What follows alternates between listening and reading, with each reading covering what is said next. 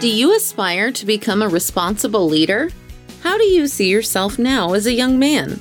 Learning from challenges is one thing, but getting opportunities is another. If you're a young man who wants to learn about personal growth, life lessons, and leadership, tune in to Essential 11, Shaping Leaders Among Leaders. This has happened a couple times in a row now, man. I actually don't like it when this takes place, when we have a guest that is clearly more handsome than I am. There is a little bit of anger that I feel. So why? So let's, you know what, man, before I even welcome you, can we say, why do you look like a better looking Jason Momoa? Like, can we say that? Or is that not an okay way to start? No, I think that's totally fine. Back in the day, Momoa was a lifeguard. I was a lifeguard. We're about the same age. I think we're pretty much from the same lineage. He's Hawaiian. I'm half Filipino. But well, there you go. I don't know the difference. I'm a white guy. I don't know the difference between any of that stuff anyway. So we're good, right? I'm half white too, right? I'm half Polish, so I'm right there with you. That's awesome, man, brother. Thank you for being here. Truly. My pleasure. Yeah, I'm really excited. I get excited about this every Friday, man. This is always the best part of my Friday outside of my family, and it's just a little extra sometimes when it's like, man, I really love this human and his story. And I'm really excited. I was telling these guys, I'm really excited to introduce you to them. I'm really excited for our podcast guests to hear you, but I'm also just excited for you, knowing your background, to meet these guys too. It's a two-way street, man. So truly grateful, man. You've got context, I think, for what we've got going on here. We've got these young guys from all over the world that are pouring into to themselves, man, into real education, right? They're taking on projects and challenges and readings and workouts to move themselves forward. They're building out their journey of becoming a leader.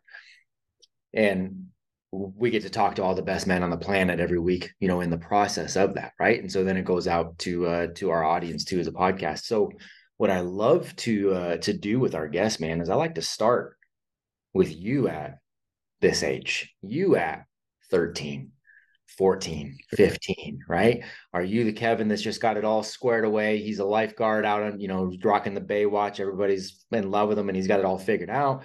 Are you a complete knucklehead? Are you somewhere in between? Let's just dive into you for a little bit. And then these guys will ask all the really good questions. Sure thing. So if we're starting at age 13, 14, we're talking about me being in junior high school. Yes, sir. And it's an interesting year. It's an interesting phase of everyone's life, because I should say men's life, because that's when we're hitting puberty, right? We know that the girls are hitting puberty younger than us. Mm-hmm. And I was more of a late bloomer. When I was 13, 14, I was just getting tall. So I went from being the short, pudgy kid, and I had baby weight galore, right? Like I was being that short, pudgy kid for so many years. I hit puberty, and next thing you know, I'm 5'11", 6 feet tall, but my frame didn't build out. And I get it. Like I have a large head. That's just who I am. But when I was 13 or 14, I was about 175 pounds, whereas right now I'm about 215. And for most of my adult life, I've been between 195 and anywhere between 195 and 230 if I'm competing for jiu-jitsu or, training up for a course or whatever. So at age 13 or 14, physically, I was just coming into my own, learning like, okay, this is what it means to be an adult, as far as looking like an adult. Emotionally, I was squared away because my parents were there. I came from a very, very religious family in terms of, we went to mass every single Sunday with one another. We walked to church. I lived so close to my middle school, my grammar school, my junior high. We walked to mass every single weekend as a family. And then as far as like my plans, I was just discovering that I was actually a decent writer. And when I was 14, I had my first publication, which was a poem that I wrote when I was in the 8th grade, come out. So I knew that I was creative, and I'll ask the gentlemen that are listening to really look at your creativity and never turn down the opportunity to flex that creativity, because that will be something that takes you further than people that are just used to answering questions with a simple check the box, a yes or a no. If you are more the type that is willing to engage in an open-ended question, that's another form of creativity. Or creativity could be in how you express yourself with the way that you play sports or whatever. So always embrace that creativity. Age 13, 14, I was awkward. I mean, we all were awkward at that age. And I felt like it was a strange year because, I wanted to drive. I wanted that independence, but I also knew that everything came with certain rites of passage, and I had to learn to drive with my dad. But it was actually really cool being linked to my dad, going fishing with him or relying on other people, because then I wasn't so much a loner. And that's yet another important message to understand, is that you guys can't go through life on your own. It is absolutely okay to lean on people who will inspire you and encourage you to be a better version of yourself. Really good, man. A lot of really good stuff there. So even just starting there before we go any further in the journey, talking about leaning into that creativity, talking about leaning into that, for you writing and understanding that was something that you had there. Gaining self-awareness. As we build out these schools, people ask, one of the favorite questions people ask, is what's the curriculum? I always tell them the curriculum is self-awareness and self-confidence. All the other stuff we do is coming down from that, right? So the self-awareness piece right there, where was that harnessed for you? Was that harnessed more from the parents? Was it harnessed more from the school you were going to? Was it just like you were just leaning into yourself? You were kind of wired that way? Like, how did you actually come to going, okay, this is a skill that I have that I need to maybe kind of cultivate practicality wise? Like, how did you see that? When I was younger, the first real driving force in my life was my father. And I want these men to understand that my father lived an extraordinary life. He's 84 years old to this day. Unbelievable story. He grew up in the Philippines during the Japanese occupation and survived in the jungle in a cave from January 1942 until approximately August of 1945. So as a little kid, I always wanted to be in the great outdoors because we look up to our elders, we look up to people that inspire us. And my dad is the greatest inspiration of my life. So I always wanted to be outdoors. I grew up fishing. I grew up, backpacking, and I grew up, mountain biking. And I'll be honest, there was a phase in my life where I wasn't the cool kid in school. I got into an argument with a kid that I went to school with. And as a result, I kind of was the outcast. I wasn't invited over to certain parties and whatnot, which kind of pushed me into the outdoors. I found solace and I found peace going into the outdoors. And I really was inspired by going into the outdoors. And then I found when I went from that very small school, which my graduating class was 16, to a high school where my graduating class was 300 and the school was around 1,100, I found new friends there. But I always held on to that connection to the great outdoors. So that self-awareness for me came from being inspired by greater people that came before me. And that is something that is so important to understand, is that we tend to live in bubbles. We tend to live in the world of social media where it's all about me, me, me, me, me. And whenever you follow people on social media, try to see if they're giving attribution to where they got their inspiration, because there are many who are absorbed just by themselves and they don't recognize who inspired them. So what I would encourage you guys to do is, when you meet with someone or you hear someone speak who inspires you, do more research on them. Find out how they were, just like what we're doing today. Find out what they were like at your age, but just do not try to copy them one step, lockstep every single way, because everyone has a different life experience. And your life experience, you might be missing out on something so incredible because you're like, well, that's not the way that Kevin did it. Right. You really need to understand, maybe my experience colors how you're going to live your life, but you shouldn't try to become just like me. If anything, I want you to become a better version of me, or become a better version of yourself. Oh, so good, man. And the hero stories part, and again, both of us being really career educators, right? That hero story part is so critical, man. It's something we talk about, incessantly, is that There's been this leaning a little bit, we can still find it, but there's this leaning a little bit to the victim mentality and putting that on a pedestal. And if I can be the most oppressed of anybody today, then I'm going to win, and whatever that looks like, right? We're really, I think we need to have this shift back to those hero stories. Great literature is great literature because you have these hero stories that you put yourself in the shoes of the protagonist, and you've got to make these decisions, and you come away and you're like, ooh, I want to be better. I want to be a better human, right? And those stories, whether it's in literature, whether it's in movies, whether it's in conversations like this, whether it's you finding it on social media, whether you're finding it with your father who's lived a fascinating life before you, young men looking to heroes and using it, I love the way you said it, to just color their own journey, but not be something that we try to go lockstep. Man, I think that is so important. It's exactly what we're trying to do here. I think you articulated it super well. So, I mean, your father, that alone is absolutely fascinating. So, but I want to take the next step in your journey. So it sounds like school, everything was probably relatively good. You had a great family home. Like that's phenomenal. So then were you of the mindset of like, okay, well, then I think what everybody does after we get done with high school, time for college, right? Like that's where to go next, right? Is that, and I know that's how it was on our side. Was that how it was for you as well? It was, and I'll tell you a story of struggle, something that people may not know about me. So my background is history and English. I am absolutely the writer. I'm the critical analysis guy. I'm someone who enjoys discussion, debate, argument, and so forth. But when it comes to math, I am not the greatest mathematician. And when I was in high school, it was undeniable I was going to college afterwards. I wanted to go to college because, with me and with my family, honor goes a long way. And you have to honor your mother and father. And my father was like, please go to college. And my dad went to a Jesuit school. So I went to a Jesuit school, but I almost didn't get in there because of my math. When I left middle school, I was not in a pre-algebra. When I left middle school, I was not in a pre-algebra track. So when I went to high school, they put me in algebra, and I almost failed out my freshman year of that math class. So they quickly switched me to a pre-algebra class. Afterwards, I did fine. Sophomore year was geometry. I actually did geometry really well. And then junior year, they're like, well, we don't have a class that you should really sign up for other than like this applied math, which was basic mathematics. Senior year comes around, I'm ready to apply for college. And they say, you cannot apply for our college because you don't have algebra and algebra 2.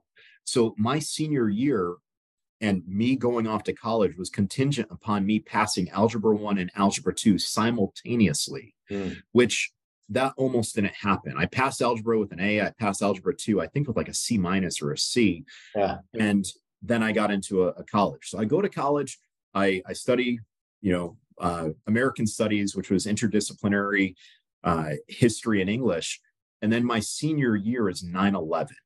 And I was planning on going off to law school because that was what I wanted to do. I loved the law. I loved constitutional history. 9/11 happens, and I am attending a school which is less than 50 miles as the crow flies from New York City. So we saw plumes of smoke at night, and we all embraced each other on the beach. We gave blood for the first time on 9/11. And that year I was really left with, am I going to enforce the law, uphold the law? Am I going to interpret the law? And I didn't have my mind made up. So I contemplated going to law enforcement. I contemplated continuing on my path to law school, but I needed to just hold off. So I went to grad school. And while I was in grad school, I became a teacher, and I taught high school history for 14 years after falling in love with teaching. But that being said, I'll say that some of the greatest lessons that I was ever able to teach my students were not curriculum, because the curriculum was very defined. You will teach this. This is the standardized test that will follow. The greatest lesson is when a student reached out to me after class and said, hey, Mr. Estela, you talked about the Mongols. Is there any book that you'd recommend me reading? And I would give a recommendation. Or, hey, you talked about, the Spanish Inquisition. I find that really interesting. And being able to take that little bit of a spark that student would bring me and tell them, this is how you build that spark into a flame.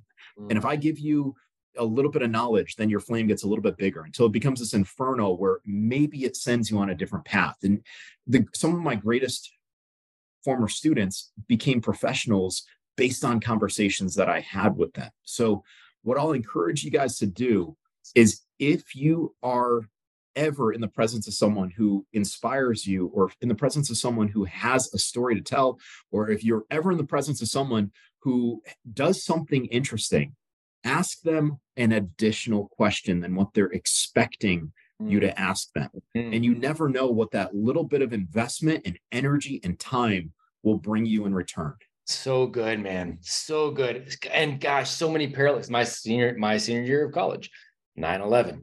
So what did I do? Same thing. I was kicking around. Okay, what does it look like? Do I go to the military? Do I go law enforcement? Whatever. And that's what brought me down the rabbit hole of going Secret Service and, going through that whole process. My senior year, ultimately turning that down to go into what ultimately ended up being education. So a lot of parallels on that. But the practicality of what you just said right there is huge. So as you're going in, you are one of those, and again, I'm very vocal about my thoughts around the system in general of what it looks like now for schooling. But I'm also try to be very clear that I don't want that's not going away. And I want really, really good humans there. I want really good humans who have that mindset of coming in and being the chief inspiration in that classroom for those young people, believing in the young people and inspiring them to do what you were saying is like, let's have that further conversation. As you were in that system and being that inspiration for so many young people who, from what I know about you, I would say they're very lucky to have had you in those 14 years. What kept you inspired while you were working in that? Whether there were handcuffs around the schools or not, whatever it is, like what kept you inspired to go forward? And who were you looking to maybe as your inspiration while you were there working in that system? So the inspiration really comes down to, what motivated me. And, when people go into public education, they don't go into public education to make money. It's not a high paying job. Yep. And there's a big joke in public education that the best three things about public ed is June, July, and August, right? Yeah. That teachers have the summers off. Sure. But quite honestly, I found that I fell in love with the learning process. And I was taught at a very young age, be a student for life. My dad taught me to be a student for life. To this day, my dad is constantly reading language books so he can learn additional languages. He speaks about 6 languages and about 5 of those fluently. And he first learned how to speak English by reading comic books. So when I was a teacher, I loved the idea that I could set these kids on the correct path as being critical thinkers. And an important message, since words matter, important message is the idea that your teachers should teach you how to think, not what to think. And I would encourage my students, if I said something in the class, I would say, challenge me. Please ask me questions. Make sure that I'm not lying to you. Make sure that I'm a credible source. And in addition, if I ever don't know something, make sure that I am held accountable, because accountability is another word that matters when it comes to education, because no matter what I teach you, it plants the seed, and there are some bells that you cannot unring. So I fell in love when I would hear students say, I get it now, because I knew that I made a difference. It wasn't about the paycheck. It wasn't about the time off. I really loved it when my students would come in the room and they were dialed in. They knew that I was there. In public education, these are one of the biggest problems right now, and it's cell phones. And students wanted to use their phones. And our rule was this: students are going to put their phones in the front of the room. And there were a lot of teachers, get this, there were a lot of teachers that during the class, they'd be here on their phones typing away. I made it a rule. I said, guys, and I said this every single class, I'm like, guys, I'm putting my phone up here. I'm investing my time in you. Understand, this is the only place I am right now, up here. And I am physically, I need you to be the same. And I will never ask you to do something that I would not do myself. And phones were never an issue in my class. Be very leery of instructors that say, do as I say, not as I do. And also instructors who are very quick to tell you, this is the only way. There's no such thing as one way. There are many ways. Find the way that works for you. Find the best way, because every one of you is different. Gosh, that's, gentlemen, what you're listening to, and parents, as you're listening to this, you know, in podcast form, man, you're listening to part of the differences between a teacher and an educator, right? I can teach almost anybody to be a teacher, because it is, look, here is the list of rules, here are the boxes to check, and we're going to show you how to do this. And then in the process, you're going to quote unquote manage behaviors while you get, you know, this information out there, right? The educator does the opposite. The educator goes, I'm going to be the tip of the spear. The educator goes, I am going to lead by example first. The educator goes, here is what I believe to be true. But if you believe something else, let's have a great conversation around this. Let's all be brave enough to say, here's where we agree, here's where we disagree. And then crazy enough to go ahead and change our mind when better evidence is presented for something else, right? Like, that's what education is. And you actually have to care about the humans in order to allow that to happen, right? You got to care about the humans enough to put an ego down to go, look, I'm going to be right about a lot of things. I'm going to be wrong about a lot of things. This is an infinite game of education. It's an infinite game that we're playing in a finite time. So let's just come together and see if we can just play this game better, right? So I appreciate that so dang much, man. So why then are you not still in the classroom? And I don't say that in a challenging fashion, because I know what you do now, and you are still very much an educator. Very much. You still care to the same level. You still challenge. You still bring so much value to the world in the exact same way. So it's not challenging like, well, why'd you leave if it was so good? It's just, what was the impetus? In 2019, I received a phone call from Mike Glover. Mike Glover being the CEO of Fieldcraft Survival. Yep. And Mike had read my book. And at the time, Mike looked over at his girlfriend and was like, this is the guy. This is the guy who I want to run the survival side of my company, because he teaches the primitive skills through the modern, but he also is purple belt in Brazilian Jiu-Jitsu, Sayak Kali, associate level 6 instructor, like student of firearms, right? Like I do a little bit of it all.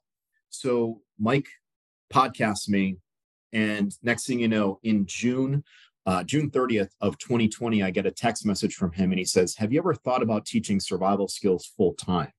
And I said, well, Mike, I run my company. I had a side business at the time where I was teaching courses, writing magazine articles, writing my book, doing guest speaking, podcasts, and whatnot. I'm like, but I'm a teacher. He goes, well, what if I were to offer you, XYZ, move you out to Utah?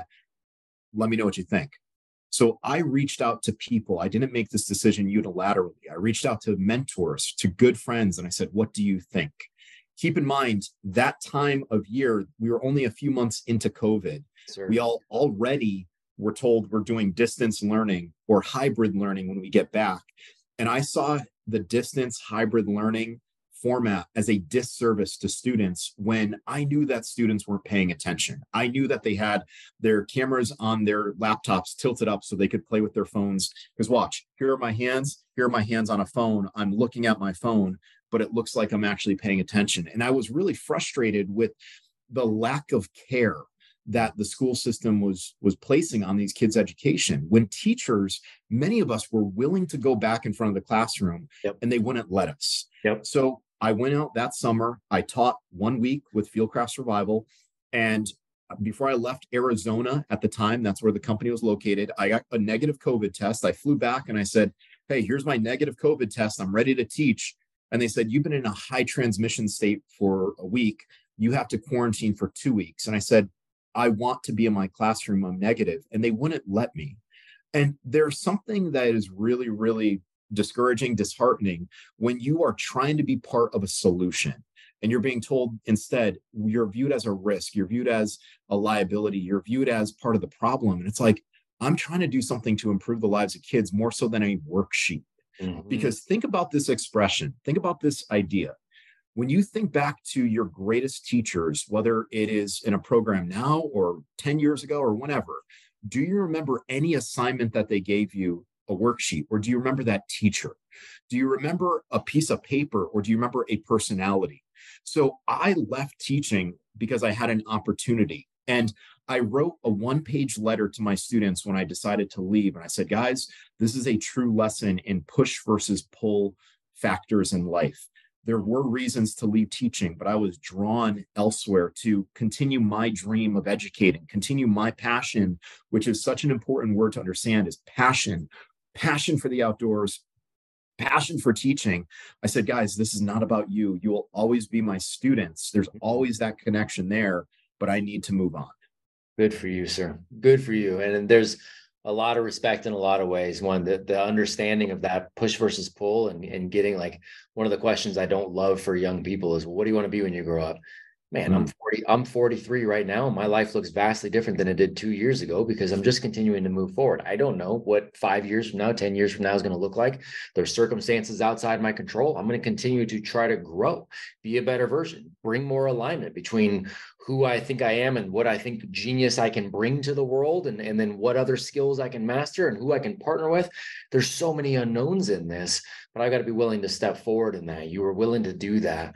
And you're willing to take a stand on something that was clearly, you and I both know a lot of teachers who faced that particular moment and just went, well, I guess I just have to do it because, right? And follow the excuse or whatever it is right there. You were willing to stand up for what you saw was right by the young people, even if that meant not being right there with those young people.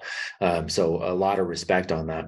I want to dive into a little bit to what you're doing now before we open up questions. But gentlemen, as you guys are hearing this, and I know we got some of our dads on here too, and I'll go ahead and open it up to you guys too, man. If you guys have questions and things that are coming to mind, go ahead and do me a favor, start putting your hands up. And I'll start bringing you guys in the mix. So again, dads, it's okay to throw your hands up on there too. So you go in, you start working with Mr. Glover, and these guys, many of these guys got to meet Mike, who's come on the show and poured into these young guys. And I'm going to get to see Mike here in a couple, I think 2 weeks from today. I'll be flying out. I think we're going to do dinner out there, and Connor Boyick and a couple other good folks. And we're going to speak out at Fieldcraft. They're on the 30th, man. So I'm looking forward to it. So what are you doing with Fieldcraft right now? Let's tell everybody what that kind of day-to-day process looks like. What are the things you're building out? What are the courses you're teaching? Like, what do you get to do now? So currently at Fieldcraft, I wear a lot of different hats. I'm sitting right now in our podcast studio. I'm the podcast host for Fieldcraft Survival. And, the next podcast that comes out will be my 100th released podcast that I've done for the company. So thank you. That's just one of the aspects of the job is I have to do that type of media, but I'm continuing to be a writer, and I write our blog, and I haven't counted how many blogs I've written, but I'm sure that's pretty up there as well. Yeah. So I blog for the company, I podcast for the company, but really what I'm known for at the company is teaching skills, doing the knowledge transfer. And I get to share modern survival skills, primitive skills, defensive shotgun skills. I get to do all of these with the company. So I'm currently here in North Carolina, in Aberdeen, and I run our North Carolina office. So here is where we do a lot of different training. We do a lot of different media. We do a lot of face-to-face with customers and students and whatnot. But if I were to say that I do the same job every single day at the company, I would be lying to you, because we are such a dynamic company where 1 week I might be out in Utah teaching in the desert in 110 degrees. The next week I might be in the Pacific Northwest where they get over 50 inches of rainfall annually. The week following, I might be in front of a camera. This past Wednesday, let me give you an idea of the past week, right? A week ago today, I was driving up to New Hampshire to teach a sold-out class at the Sig Sauer Academy. I had 20 students there. Then I went back to Connecticut, spent time with my dad, which is so incredibly important, that reset, good family time. Then I got back, and on Tuesday, I flew out to Houston, Texas to be on a podcast with Chad Robichaud about the current state of affairs, things that are happening in the world, how you can stay very ready, which is a key word that everyone should remember, how to stay ready. And now I'm prepping for another class. I have 14 students that are going to be here tomorrow, and I'll teach them for about 8 hours, and everyone should be ready to go, because I'm not going to stop teaching, and students know that I'll stay until 6 or 7 at night if I have to. So every single day is different at the company. Tweeting, posting to Instagram, podcasting, blogging, doing courses, you name it. We do it all. That's awesome, man. Well, you're doing it all too. I mean, you're in the mix of all that stuff, man. So that's freaking awesome. Any regrets on that? And I won't tell Mike, but any regrets on that? I won't say it's a regret, but I will say, I would be dishonest if I said that I don't miss teaching. And It's not the curriculum side. It's the regular interaction where you get to see kids grow, young men and women grow from August or September through June. I miss that. I miss getting letters from students that said, my dad was not a positive male role model because he suffered from substance abuse and I watched him wheeled out of our house. You are the only adult male role model that I have. I miss that. Yes, sir. I don't miss the bureaucracy. I don't miss the nonsense. I don't miss the hybrid aspect.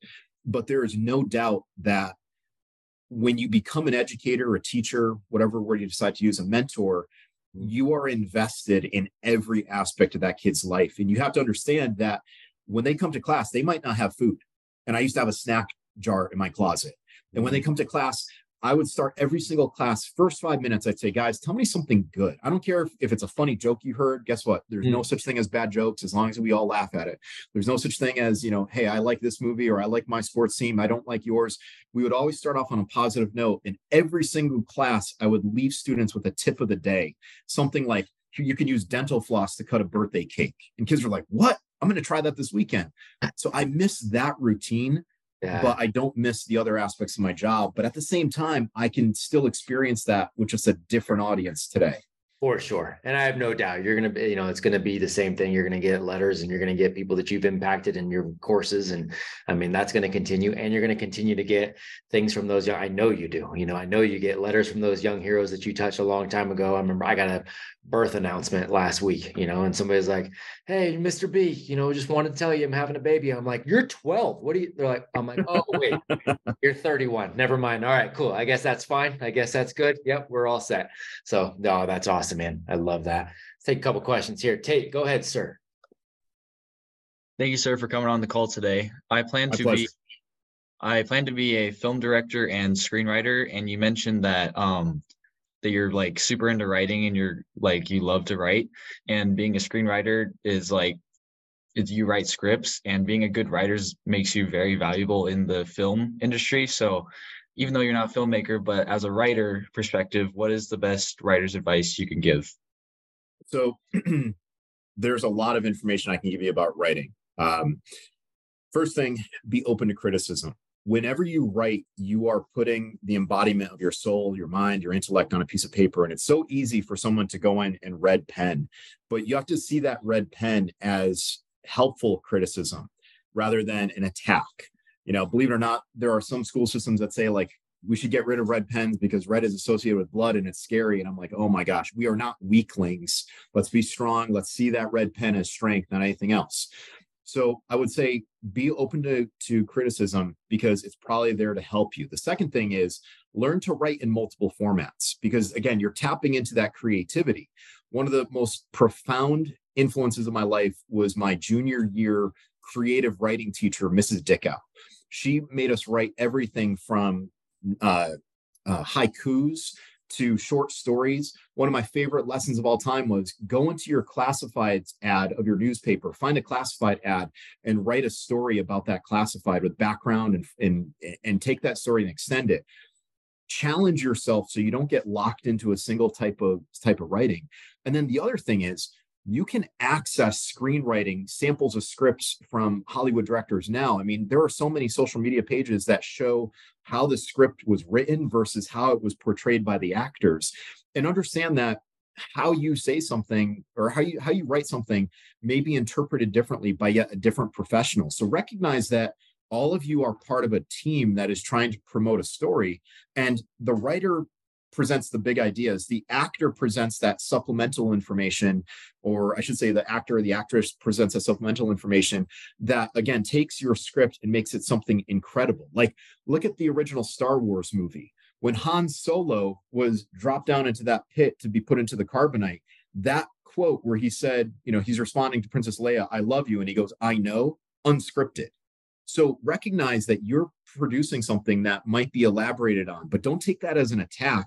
Take it as someone saying, you're giving me the tools to do my job really well, and you'll be credited eventually down the line. The last thing I'll say about writing is if you find a type of script that you really like, try to figure out how to break it down, what you like about it. Because whenever you write, you tend to either write where you're following multiple story arcs. And everyone wants to use technology, but I'm a big fan of taking Post-it notes and putting Post-it notes up where if I'm trying to present a story arc, I want to visualize my story arc. Some people, when they write a script, or some people when they're telling a story, they'll actually lay things out on the ground and they can visualize it because that's how they keep track of all these different details. Take your time and recognize that there might be the process of multiple revisions whenever you're writing a script. And your first one is usually not the best one. Even though deep down in your heart, you're like, this is it, I got it. The best advice is show it to people who you trust, who will actually read it instead of, oh yeah, I read it, and then they hand it back to you. Give it to people who really, really care. And they'll help you along your way. Thank you, sir. That was awesome. I'll definitely apply that. My pleasure. Good luck. That's awesome, man. Who are your favorite writers, Kev? Oh my gosh. Christopher Nolan, I think, tells a story like no other Hollywood director. Yeah. I like Christopher Nolan as a director. I like the stories that he presents. I think character development, if you want to see like the picture perfect story, look at The Dark Knight, the second installment of the Batman series. I mean, he tells the hero story. He tells the villain story. He ties it all together with that one so well. Cinematography wise, I mean, I think Michael Mann, who did Collateral, who did Heat, I think Michael Mann, he did Ronin, I believe. He's amazing. So I'm a big fan of those two for sure. So good, man. Name some of the best right there. Tate, go ahead, sir. Thank you, sir, for answering my question. I'd come up with two questions that I wanted to ask you. One, you'd already kind of answered it with your dad, but who are your greatest teachers that have been through your life? Well, thank you for asking that one. It's funny, you use the word teacher, and I could use the word teacher to describe these two other influences in my life, but I really need to use the word friend and mentor. Right. So it's strange for me to say that I've had multiple mentors, but that's not such a strange thing. I mean, most people will say that they have one. I've been lucky to have three. I call them the guiding stars of my life. Right. So my father was definitely one of my greatest mentors, one of my greatest teachers, because my father was just inspirational. He came to this country in 1965 with $11 in his pocket. He became a doctor. He put 3 kids through school. He bought multiple homes. He was married to my mother for 54 years. The most dedicated, devoting husband you can imagine, right? Inspiration. In 2006, I met a good friend of mine, Marty Simon. Marty was a Vietnam veteran. He was the owner and the owner and the chief instructor of the Wilderness Learning Center. And that was in upstate New York. Now, Marty was a full-time military survival instructor. And when he retired, he became a full-time civilian survival instructor, foremost plant expert. And Marty and I clicked immediately when I met him and his wife in North Carolina in 2006. I said, I need to train with this guy. And I was in the process of formalizing my outdoor education, going to the Maine Primitive Skills School, Jack Mountain Bushcraft, and so forth. But Marty and I hit it off right away. And Marty really took my outdoor skill set to the next level, gave me the opportunity to become an instructor under him. And for a year, we would go camping, him, his wife, all of our friends, and he was testing me along the way. And one class the following year, he said, all right, here's everyone in the class, introduce yourself. And then he goes, and by the way, that's Kevin. He's my new instructor. And I was not expecting that. And I was not going to say no, because there are some people in your life you do not say no to. When they tell you something, you have to trust them. And I wasn't ready. I didn't feel in my heart I was ready, but Marty knew I was ready, and he elevated me. And that's what good people will do to you. They will elevate you. So Marty was a great inspiration in 2006, and I stayed friends with him up until his passing in 2020. Chris Sayak, I met in 2009. I started training Filipino martial arts in September of 2008. 2007. Started training Filipino martial arts in 2007. Chris Sayak became a good friend of mine when I went to my first instructor ranking weekend. And Chris Sayak, he's the one that taught me the readiness formula of awareness, preparedness, and willingness to truly say that you are ready. Chris Sayak is the one that taught me fight math, right? The idea of force, timing, and space. Those are the 3 elements that exist in any conflict, in all conflicts. But Chris Sayak was also one who I found out had a very unique connection to my father. because when my father was in the Philippines as a medical intern, he actually interned under Chris Sayak's grandfather.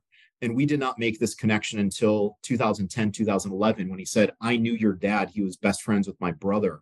And we realized that there are these things that we can't explain in this world, in this universe, where families might be traveling parallel paths, and every so often they intersect and they disappear. Well, our two families were connected in the middle of the 20th century, and now they're connected again through my actions. So Chris Sayak passed away, and as a SIAC instructor, I get to share the message that he shared with me. And my formula, my method of teaching is his method. So when people say, who are my inspirations, my guiding stars, my greatest teachers, my father, Marty Simon, and Chris Sayak. That's awesome. Thank you for answering that question. And then I also had my other question. You said you're half Polish, right? I am. And that your father had learned from, like, he learned English from comic books. And I was wondering if you speak any languages, because your father also speaks languages. Sí, puedo hablar español un poquito. I'm currently practicing more and more Spanish. It was something that I studied when I was in middle school, and I studied it in high school, and I took 2 years of it or 2 semesters of it in college, but then I let it fall by the wayside. And I've used Spanish in travel. Like I can understand it better than I can speak it. And I always have to say, repiten por favor más despacio, right? Like repeat it a little bit slower. But I can understand it better than I can speak it. But now I'm in the process of learning conversational Spanish, learning the phrases, learning different expressions that go a long way. And that is an interest that my dad told me that someday I would pick up a Spanish book again. And I have one of his phrase books currently at my house right now. And I have on Audible for when I do long road trips, Spanish books. So when people tell you that, you can't teach an old dog new tricks, well, I disagree, because I'm finding that while it was a chore when I was younger, I am really enjoying it now as an adult. And I'm finding that I use it regularly in my travels. Like I was in the Salt Lake City airport a couple months ago, and someone was asking me, how do they get to, the exit? And I was able to tell them that you have to go through the tunnel and you have to go look up on the left-hand side, that type of thing. So I don't speak any additional languages other than English. I speak broken Spanish, but I have a feeling that once I learn Spanish, I will probably pick up Portuguese because my girlfriend is Brazilian, and I will most likely pick up Portuguese after that. And what's interesting, no one wants to admit this, by the way, because when you're young, when I was 13, I was like, I'm not going to be like my dad in some ways. I'm realizing that I am slowly becoming like my dad in a lot of ways. I know that this forehead is going to get larger, and I'll tell you that my dad, he does the best damn comb over you can possibly imagine, but I will never comb over my hair. I'll just simply let it fly.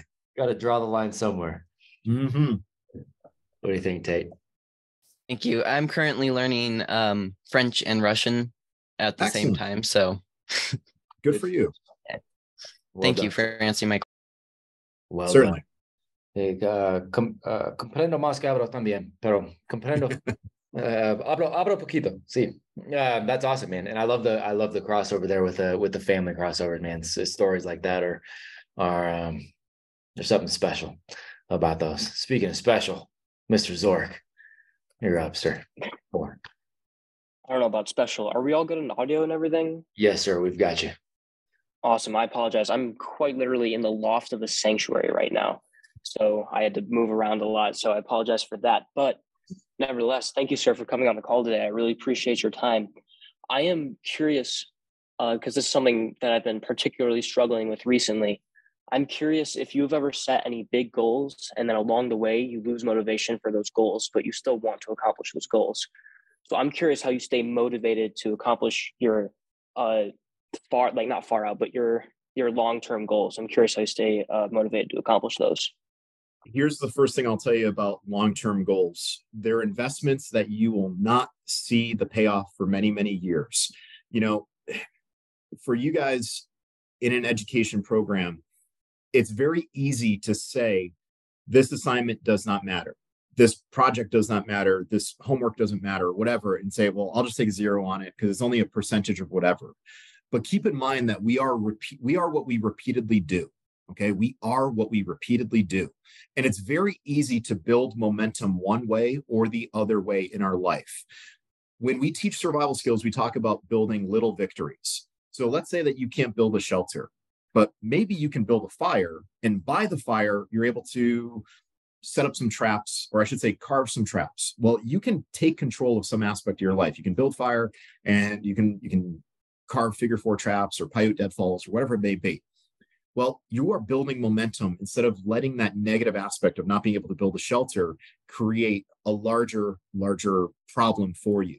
So we're human. We are going to set many goals. And by the way, if you are only setting goals in your life that you can attain and goals that are not reaches, you are not reaching far enough. Okay. So think about that one. When I was a teacher, at one point, I thought I was going to become a school administrator. I got all the way through the program with the exception of one class and an internship that was about 30 hours. Well, I was driving back from Ohio when I realized I didn't want it anymore. I called my parents and I said, Mom, Dad, I know you thought I was going to be a principal someday. I don't want it. I don't believe in this anymore. It's very, very easy for you to set goals that you feel like you have to accomplish because you're going to let everyone down. But what happens if you achieve that goal and you realize I don't want it anymore? There's a temptation of, accomplishing everything. Well, maybe not everything needs to be accomplished. Maybe instead of continuing on that very linear path towards that goal, you find something else along the way. Well, along the way, I stopped coaching track and field. I didn't pursue the career as an administrator, and I started my own company. And that brought me so much satisfaction to be my own boss, to be able to teach where I wanted to teach, to be the face of my company and so forth. So the motivation aspect, it's easy to lose motivation, but you also need to think about what do you have to be thankful for that you should still recognize. My dad taught me when I was a little boy. He said, you know what? I remember I was 5 years old. We were driving up to Toys R Us. And I was going to get a G.I. Joe. And I was complaining that we had to stop. And my dad had to go into a nursing care center that he was the medical director of. And I was complaining, oh, we have to stop. We have to stop. And my dad looked at me and said, son, he goes, when I was your age, I had to make my toys.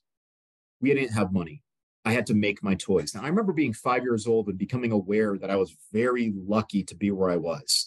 And my dad continued that expression. He said, I want you to wake up every morning, and if you can see the ceiling, be thankful that you can see. And if you can get out of bed, be thankful that you can walk. And realize that there are people that would kill to be in your position. So my dad taught me at a very young age to be humble and to be proud of what you have, and to be thankful. So when you lose this motivation, or you feel like you're starting to lose this motivation, take a step back and observe what you do have. Okay. Maybe you were trying to accomplish something, but along the way, you discovered something else. Maybe you didn't succeed. Okay.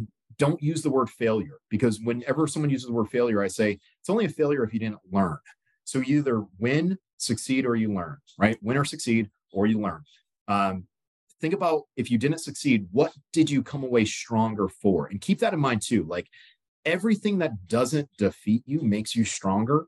And whenever you have the opportunity to embrace strength and become stronger, take that chance. Jiu-jitsu, perfect example. And I know I'm rambling. I've been drinking a lot of coffee. When it comes to jiu-jitsu, right? You know how many times I've been tapped out as a purple belt? A lot. So when someone tells you like, oh, I don't tap, they're lying to you. Because when you tap, you learn something. And maybe you talk to your coach and you say, hey, how did you get me? You learn something new. So don't be afraid to not succeed. Just make sure that if you don't succeed, you learn something in the process. Really good. Thank you, sir. That's a fantastic answer. I can use like every point that you gave me to help me in my own journey. So I appreciate that. I'm glad. Thank you. It's awesome. No, that was great stuff. Samson, you're up, sir. I'm ready. Can you hear me? Yes, sir. I can hear you. Yep. All righty. So I was just wondering, whenever you found these guiding stars in your life, were you seeking them, or were they just stumbled upon? All right. Well, I'll say this. There will be people in your life who you will seek out. Now, I wasn't looking for an outdoor mentor because I did not know that I would need an outdoor mentor. And if anything, within the survival space, there are a lot of survival companies where they want the students to look like carbon copies of the lead instructor. And I wasn't going to do that because I was like, look, my dad taught me a lot of these skills. If anything, I want to be like my dad. So I wasn't looking for this mentor, but I sat in on a seminar that he taught in North Carolina where everything just clicked. And I was like, you know what? He's teaching primitive skills, but he's applying it to the modern world. And he's talking about universal concepts. You see, in the survival community, you have military guys that only see the world through military lenses. You have primitive guys that only see the world through the primitive lens, and they don't want to use modern technology.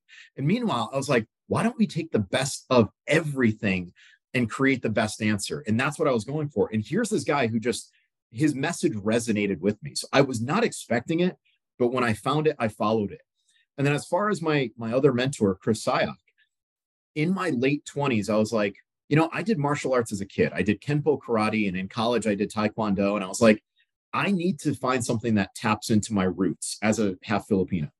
So I found a martial arts school that just happened to be in my hometown. And I go there and I meet these instructors, and I eventually work my way up the ranks. And I had no idea when I joined SIOC that that would become so influential in my life. Because when we look at a person, we either track them physically. Like if I were to say, hey, someone moves like the Hulk or someone moves like Spider-Man, well, we can track movement, and you might be drawn to movement. I mean, you might even be attracted to a female based on how she moves, but you also track intellect. And some people hide their intellect behind movement, where you might see them and what draws you to them initially is how they move. And I was like, man, they can swing sticks and blades and whatnot. But when I got into SIOC and I realized that it was formula driven, when I realized that these formulas were universal and they could be applied from, you know, the training center to the world, right? I could do that, and I could apply wilderness skills to the way people live in life. Now, I get hired to travel and work with corporations where I'm showing them how to use their eyesight to find targets in the field. And they're like, well, what is this all about? You know, like, oh, are we doing this thing that hunters do? I'm like, you recognize that you can apply the same formula, concept to finding businesses that you could use to sell your products and whatnot. And suddenly they're like, oh my gosh, this is the greatest training, you know, ever. But it's because it's that universal that, you know, is so widely understood. So here's my advice to you as terms of finding a mentor. If you find someone who embodies what you're looking for, you know, follow them a little bit closely and follow them for a while. But then also don't miss out on the opportunity to hold a conversation with someone who might not be like you, because you never know what that person might be able to bring to your life. I mean, you might have an unlikely mentor. You might have a mentor who has such profound influence on your life that you don't realize that they're a mentor until they're gone. My 6th grade teacher, Mrs. Theriol, she passed away when I was in grad school. And I remember going to her funeral, and going to her wake. And I remember standing at her coffin, and I was like crying hysterically. And she was probably one of the reasons why I became a teacher, because she inspired me at a young age, the way she taught, she educated. So don't ever pass up the opportunity to hold a conversation with someone. You know how many conversations we miss out on every single day because we are too involved in being in this and not talking to the person on the bus that we're on, or on the you know, sitting next to on a plane. You never know. And all it takes is a little bit of effort and energy to find out who someone is, what they do. You never know who you're going to talk to, who might give you an opportunity or show you a way of living your life. So good. Yes, sir. And a follow-up question. You mentioned how you did all the schooling, you had all the requirements to become a principal, and you said that you didn't want to do that. How did it affect you? You spent all this time and all this effort to become something, and once you finally were able to get it, you were like, this isn't what I truly want. Okay. How did it affect me? Well, when you become a high school principal, your pay raise goes through the roof. You go from topping out at maybe $100,000 a year as a teacher to making anywhere from $125,000 to $150,000. And if you're on the Gold Coast in Connecticut, maybe close to $200,000. So financially, that affected me. But life isn't just about money. Okay. And you need money to survive, but money isn't everything. Too much, too little, those are problems, but you can get by and you can be rich in other ways. And I know it sounds cheesy and cliche, but I was rich in my satisfaction, because in life, you can have job satisfaction, you can have a lot of time, you can have a lot of money, but you can't usually have all three. Okay. So now I had a lot of job satisfaction and I had a lot of time. As a principal, you don't get the summer. You're working throughout the year. You might have 10 or 20 days off in the year versus a teacher who has months. Now, how else did it affect me aside from money? Because money's not everything. Well, I had to have a real conversation with my parents. But as a man, we should not shy away from conversation, especially someone who fancies himself as a very capable individual, right? I know that I can shoot a pistol, I can shoot a rifle, I can defend myself. I know I can survive in the great outdoors. I can do a lot of things that most people would say that's really scary. Some people are scared of having conversations with their elders, and there's no reason to have that fear. So how did that affect me? I had to potentially disappoint my parents, but I also took it as an opportunity to take that setback, which if you want to view it as setback, that's fine. But I knew that I had to be drawn back to be shot forward, just like a bow and arrow. And that was a great opportunity for me to expand what I did as a writer and really get even more job satisfaction and whatnot. Now, how long did that take for me to get over it? Almost instantly. Because yes, I knew that I did a whole bunch of coursework and I did all this training and I have all these credits, but they weren't going to lead up to a piece of paper at the end that said a certificate. But it doesn't mean that that education was worth nothing. In fact, one of the reasons why we're successful here at Fieldcraft and I'm able to sell out classes here is because I'm applying those lessons I learned in process of becoming an administrator and a teacher to a very unique classroom setting. So it's not a waste. And how you view your setback is really a matter of perspective. And you can either look negative or positive in life, or a combination of the two. I am always looking for the positive. And I say, you know what? Guess what? I didn't become a school administrator, but I'm using those skill sets now in a different environment, different atmosphere. And I'm bringing a lot of people success, happiness, satisfaction that they're training in something that they've always wanted to. So do not let your setbacks drag you down for a long time. If anything, drop them and move on to the next challenge. For sure. So good. Thank you so much. That was greatly helpful. So good. So good. I was just on a podcast as a guest right before we jumped on this. And the host was talking about the fact that her daughter had taken on an internship and had always, grown up knowing she was going to be a baker, and then she was going to go into the restaurant industry. And it was the thing she was most excited about. And then she ended up taking on a multi-week internship, and she went in and she said, cool, baking sounds fun as a hobby. There's no way I'm going to do this anymore. Right. And that's not time wasted, man. No. That's information. That's great knowledge to have. I'm going, okay, cool. I don't have to have that lingering back here. I took some good things from that, and I'm going to go ahead and move over here. That's just as valuable to know about yourself. So yeah, absolutely good. I know we have 3 more hands up. Are you okay on time, Kev? I want to make sure you're good. Awesome. I'm here until 5:00 at night if you want me here. So let's just keep going, guys. You're awesome, brother. Thank you. Parker, go ahead, sir. Out there in California. Hello. Thank you so much for coming on here, sir. I had this question because when you mentioned podcasting, I'm a fellow podcaster. I have over 40 episodes on my podcast. Excellent. And one of the things that I've been navigating is, and it's my question for you, is in the world we live in today where the polarized content wins within the algorithm because people want to either heavily agree or heavily disagree, how do you go about maintaining nuance and authenticity in the episodes and the content you create? The key word is integrity, right? Keyword is absolutely integrity. And here are a couple things about integrity. Before a submarine goes underwater, the ship's captain will say, does the ship have integrity? And I want you to think about this one.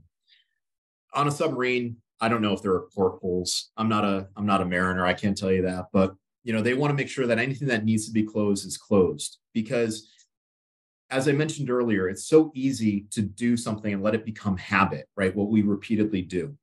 So the ship's captain will say, does the ship have integrity? Because let's pretend that you have one open door or one open port on a ship, and now it goes underwater. And when it goes underwater with increased pressure, that single open vent, door, whatever it may be, can destroy the ship. It can destroy it because there's no integrity. You're not making sure that your statements are watertight. You're not making sure that the ship is watertight. So as a podcaster, it's very easy to be yourself. And there are people out there, when they jump on a podcast, they get their radio voice or they get their podcast voice, and they say things that maybe they have to say because of, say, advertisements or whatever.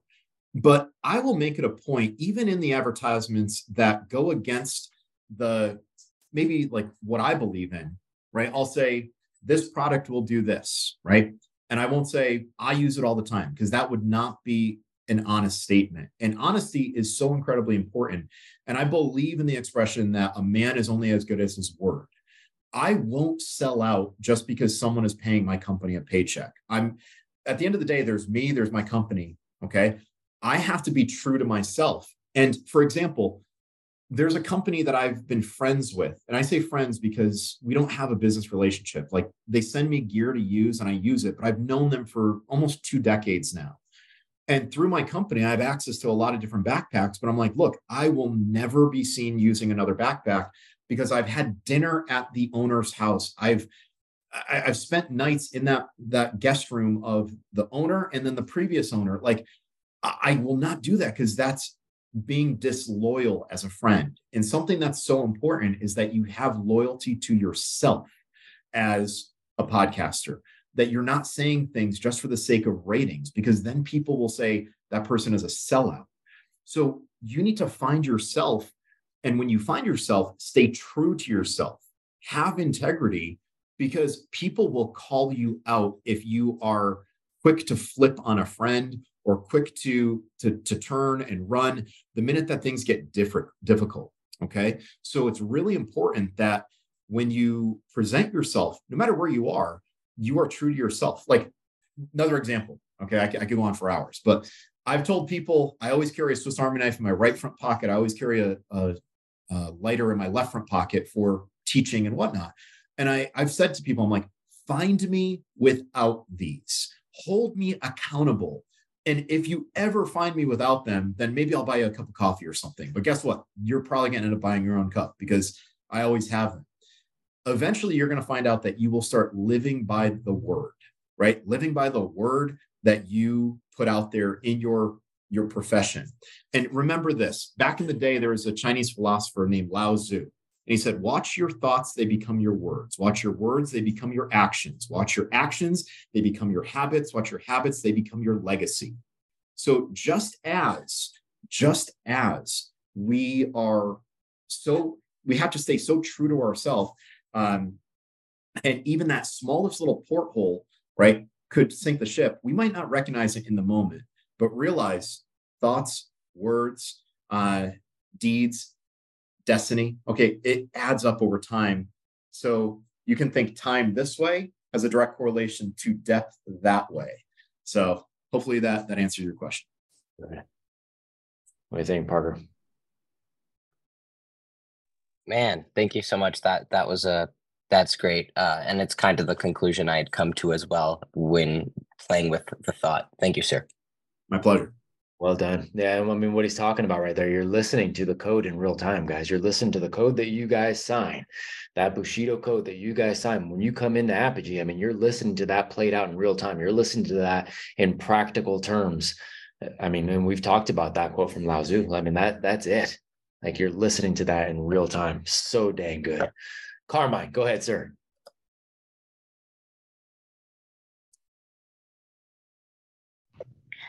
Thank you, sir, for coming on today. And I had a question for you. You were talking about how you're a purple belt in jiu-jitsu, and I was wondering if you had any big takeaways from jiu-jitsu and how jiu-jitsu has helped you in your life. All right. So you guys are going to love this one. Okay.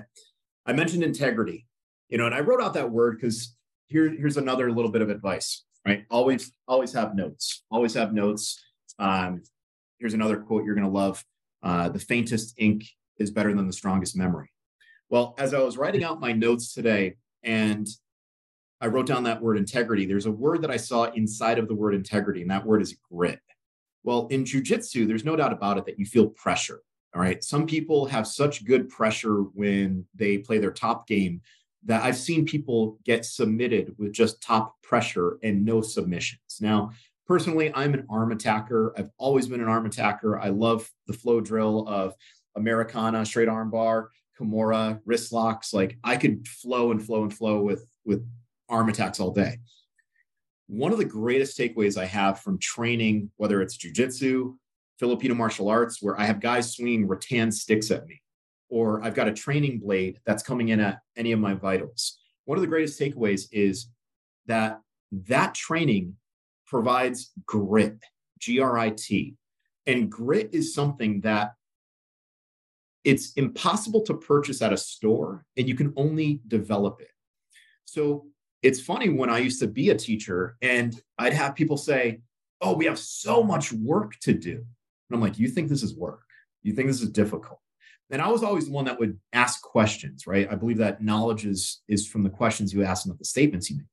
So I would let people, I'd walk them into the answer. And I'd say, you think this is difficult? You know what's difficult is when my training partner, Big Mike, who's 6'2", 285 pounds, and a corrections officer, is on top of me, crushing me. Guess what? That makes me realize that work isn't work. When I used to drive up to the survival school on the northern border, I would see people working in the hay fields, throwing bundles of hay in the fields where it's 10 degrees warmer, and they are in 110 degrees, 120 degrees. That's work. Pushing a pen on a piece of paper to me was not difficult. It was a task. So one of the greatest takeaways I will tell you that you can discover from training in what is difficult, whether it's weightlifting, running, doing something that really makes you say, this is difficult. Like you might hate it, but you don't have to love it to do it. Just recognize that it makes you stronger. And again, never shy away from strength. Don't take that escalator, take the stairs. So always adopt strength whenever you can, because it makes you appreciate when other people are saying, this is really difficult. You can just smile. You can smile and say, you think this is difficult. Oh, you have not seen difficult. When you're freezing in a snow shelter, a Quincy, or a snow trench, and people are like, it's so cold. You can just smile and say, you think this is cold. Have you ever wiped your butt with snow? I have. I know you guys stayed in for this one, so you get a little extra. That's awesome. But let's put it this way: like doing difficult things makes you appreciate life, and you realize that life isn't so difficult after all. Mm-hmm. What do you think, Carmine? Thank you, sir. That was an amazing answer. You got it, buddy. That's awesome, man. Yeah. Well, what does Mark say? Mark Bell always says, strength is never a weakness. Weakness is never strength. Right. And I mean, full on. And I'm going to ask Mark now if he's ever wiped his butt with snow. Would not be surprised if the answer is yes, just because that's who he is. But I like that. Mr. Greenfield, what's happening, sir? Not much. Thank you for coming on today, sir. You've been an amazing mentor to listen to. And my question to you is as follows. What are the top skills to know when in the wilderness? And more so, what are the top skills when it comes to shelter, water, fire, and food? Okay. So top skill, critical thinking right off the bat. Okay. Every single class starts with a mindset discussion, and you need to learn how to be resourceful instead of just looking for all the resources in the world. Okay. Native Americans used to call it the seeing eye or the knowing eye. So if we see a branch that looks like this, okay, I can easily take that branch and I can lop it off. And now I have a hook that I can use to drag logs into the fire. So that's an example of being resourceful instead of having a million resources. Would I like to have the long metal fireplace poker? Absolutely. But I don't need it because I've got this up here. So what I would say is understand how to think, again, not what to think.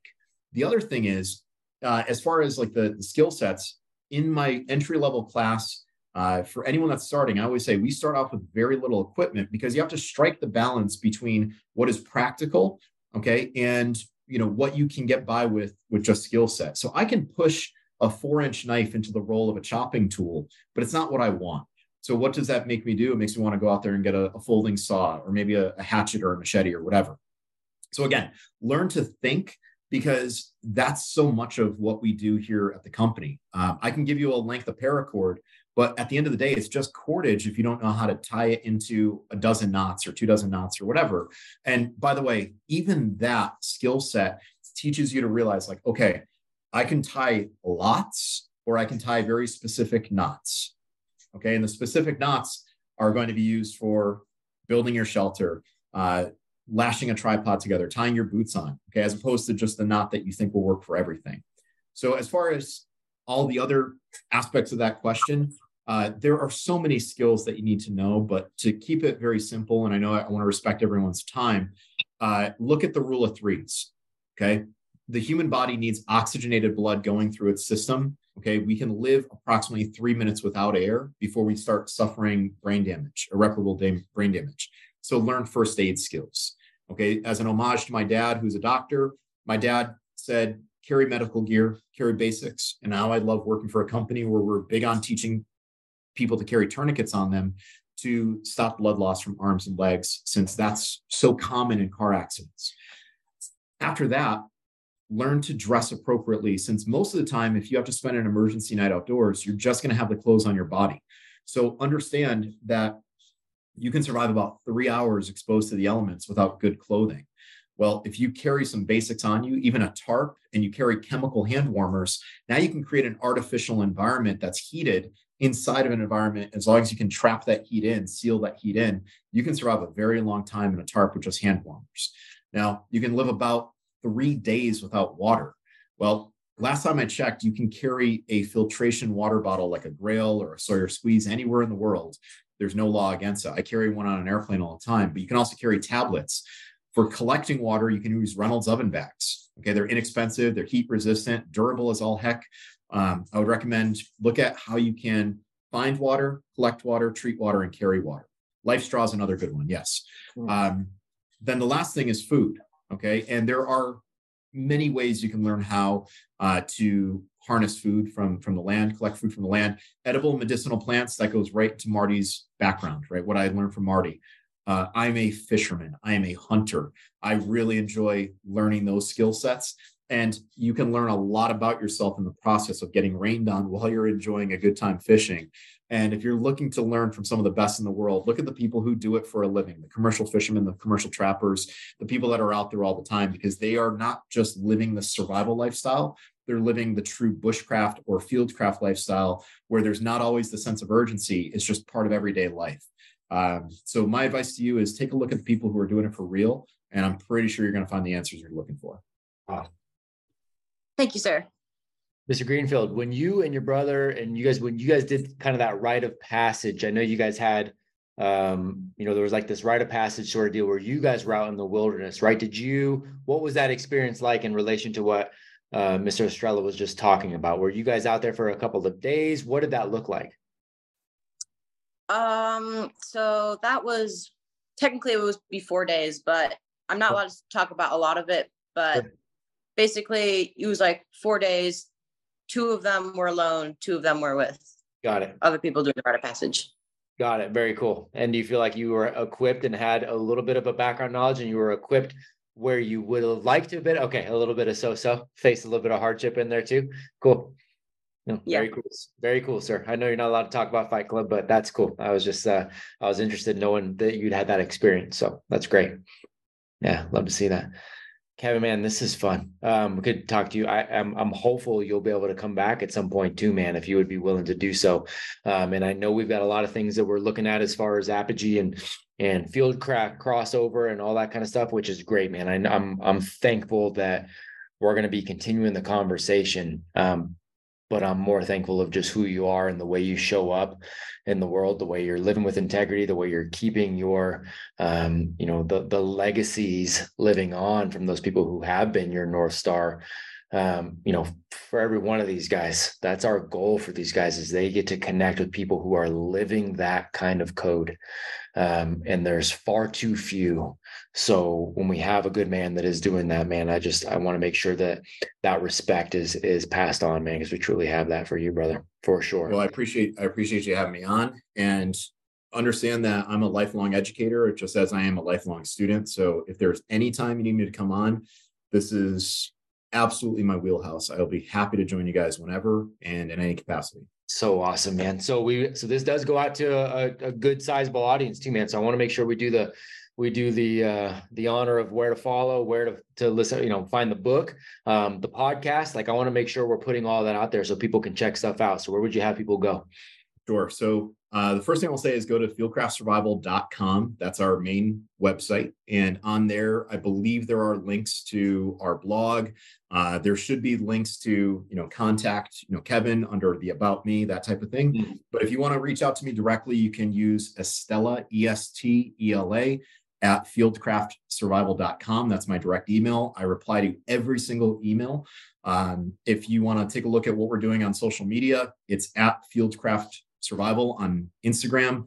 My personal page on Instagram is at Estela Wild Ed, Estela WILDED. That was short for Estela Wilderness Education, my old company. That same handle is where I am on Twitter. I'm getting more and more active out there. The book can be found on Amazon. It can be found in Barnes & Noble in the sports section, 101 Skills You Need to Survive in the Woods. It can be found on the Fieldcraft website. You can take a look at all the reviews on there and take a look at the other men and women who threw their name on the back cover of the book and on the inside recommendations. And you'll see even more sources of inspiration through those folks. Our podcast is on Apple Podcasts, Spotify, everything. Bottom line, if you guys type in Estela writer or Fieldcraft Survival, you're going to find something on YouTube, Instagram. We're all over. That's Mike Glover all day, right? Like every single platform we could possibly be on, we're there. So never hesitate to reach out to me, guys. You will get an honest answer. I'm not here to direct you in any other way other than a way that's going to make you a better version of yourself. And, someday, hopefully you'll, aspire to greatness. You're already on your way, and hopefully you'll achieve that. So good, my friend. So good. I'm going to take these guys through a debrief, and I'm going to reach out to you afterwards, man, because I know we got some, some catching up to do eventually when I get to that other side of the state too, man. But so grateful for you, brother. We are here for you in all ways. Yeah, my pleasure, guys.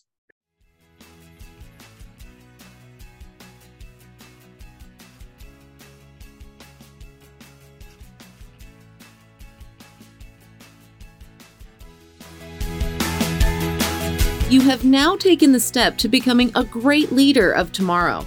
Join the Apogee program by visiting www.apogeestrong.com. For inquiries, contact us 916-728-0606 or email matt@apogeestrong.com. Thank you for listening to Essential 11, Shaping Leaders Among Leaders. Stay tuned for more episodes.